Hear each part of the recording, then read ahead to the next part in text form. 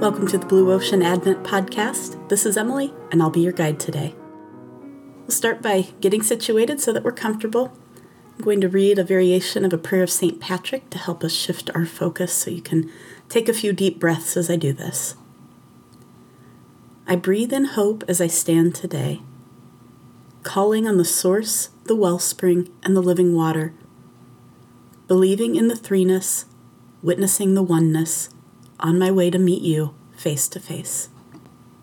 Now let's spend about 1 minute using part of this as a breath prayer. So on the in-breath, say, I breathe in hope, and on the out-breath, as I stand today. I breathe in hope as I stand today. Go ahead.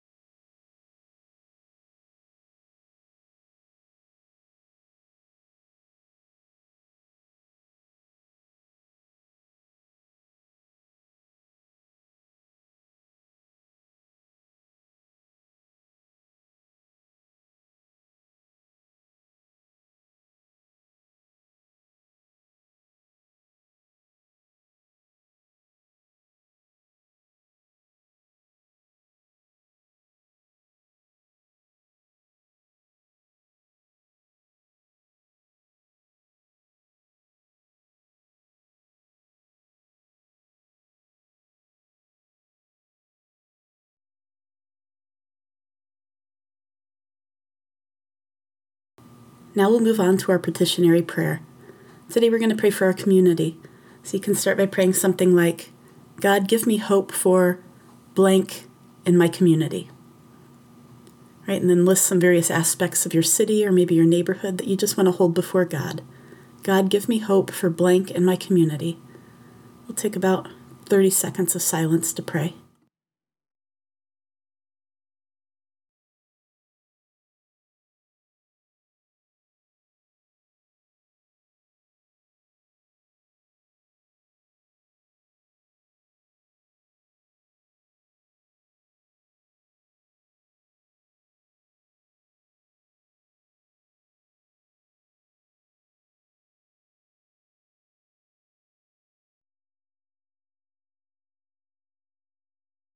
And now we'll have our story from our Advent book, All Creation Waits, written by Gail Boss and illustrated by David Klein. Today's story is about the chickadee. Nearly every winter day, the small flock would arrive a flurry at the feeder outside the window of Miss Milner's second grade classroom. Chickadee-dee-dee, she would sing. Chickadee-dee-dee, we would answer. Small round bodies with large round heads capped in black. They were acrobats, twirling upside down on the feeder and on the pine boughs, brushing it. They didn't fly away when I pressed my nose to the window pane, but they looked me in the eye, I was sure, and peeped. Perhaps she was sparing us, children who still felt the suffering of creatures, but Miss Milner didn't tell us that every cold night those cheery birds walked a tightrope between life and death to greet us the next morning. Half an ounce of feather, flesh, and hollow bone, a chickadee in your palm would feel like the weight of 2 nickels. Like any living thing, lightweight relative to its length and its width, it loses heat quickly. So the little bird must eat continually during the winter's short daylight hours to stoke its metabolic fires for the long night to come. Even so, on a below-zero night, the fires can go out.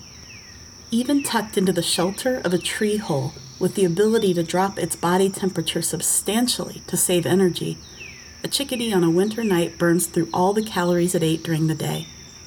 Before dawn, as soon as there's light enough to see, the chickadee flutters out, famished, its tiny brain intent on seeds.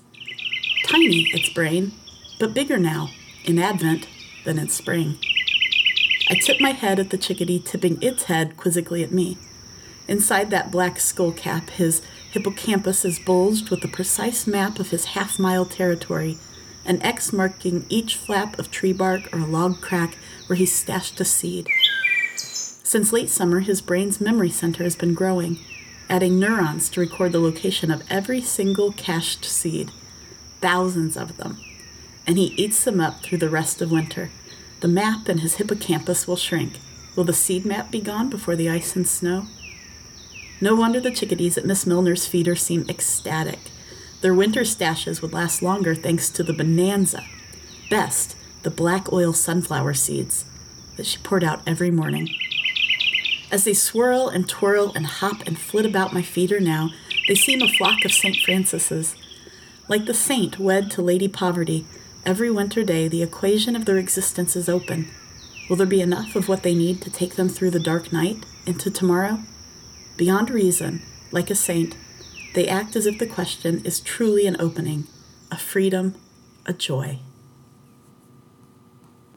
I like that final thought, right, when the author asks the question, will there be enough of what they need to take them through to tomorrow?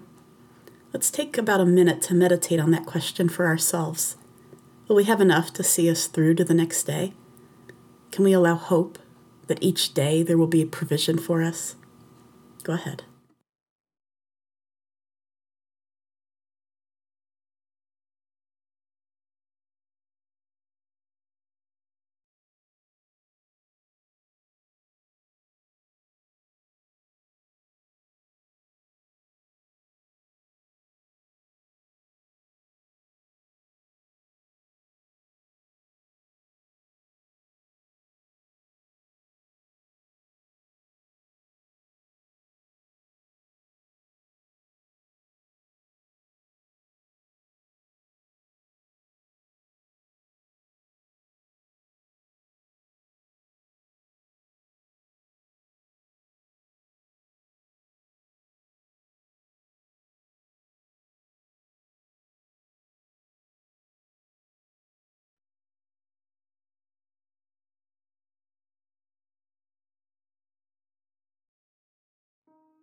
And now our benediction. Go in peace, wash your hands, love your neighbor. You are not alone.